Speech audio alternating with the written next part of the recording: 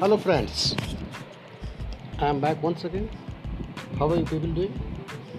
I hope everything is going good in the lockdown. Today I am going to read you a story from Ramakrishna, the famous courtier of the Sri Krishna Devaraya. So it's about him and two thieves who want to rob him.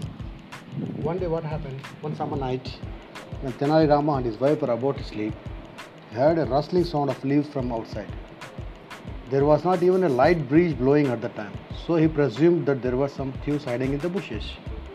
He figured out that they must be planning to rob his house in the night.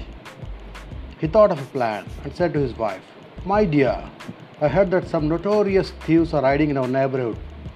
So let's hide all the jewelry and money that we have in the well." A little later, Tenali Raman and his wife came out of the house carrying a big trunk and dropped it into the well.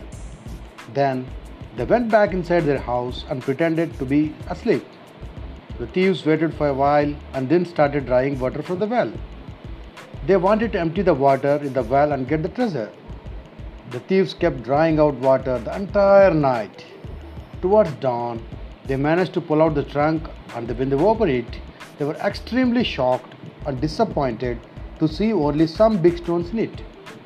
They understood that it was Tenali Rama's plan to outsmart them.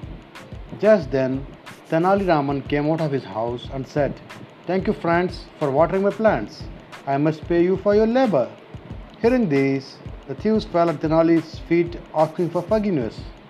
They promised not to steal or rob anyone ever again. Tenali decided to let them go. So, friends, what's the moral of the story?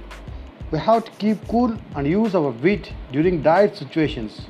It can help you to get out of the situation very easily.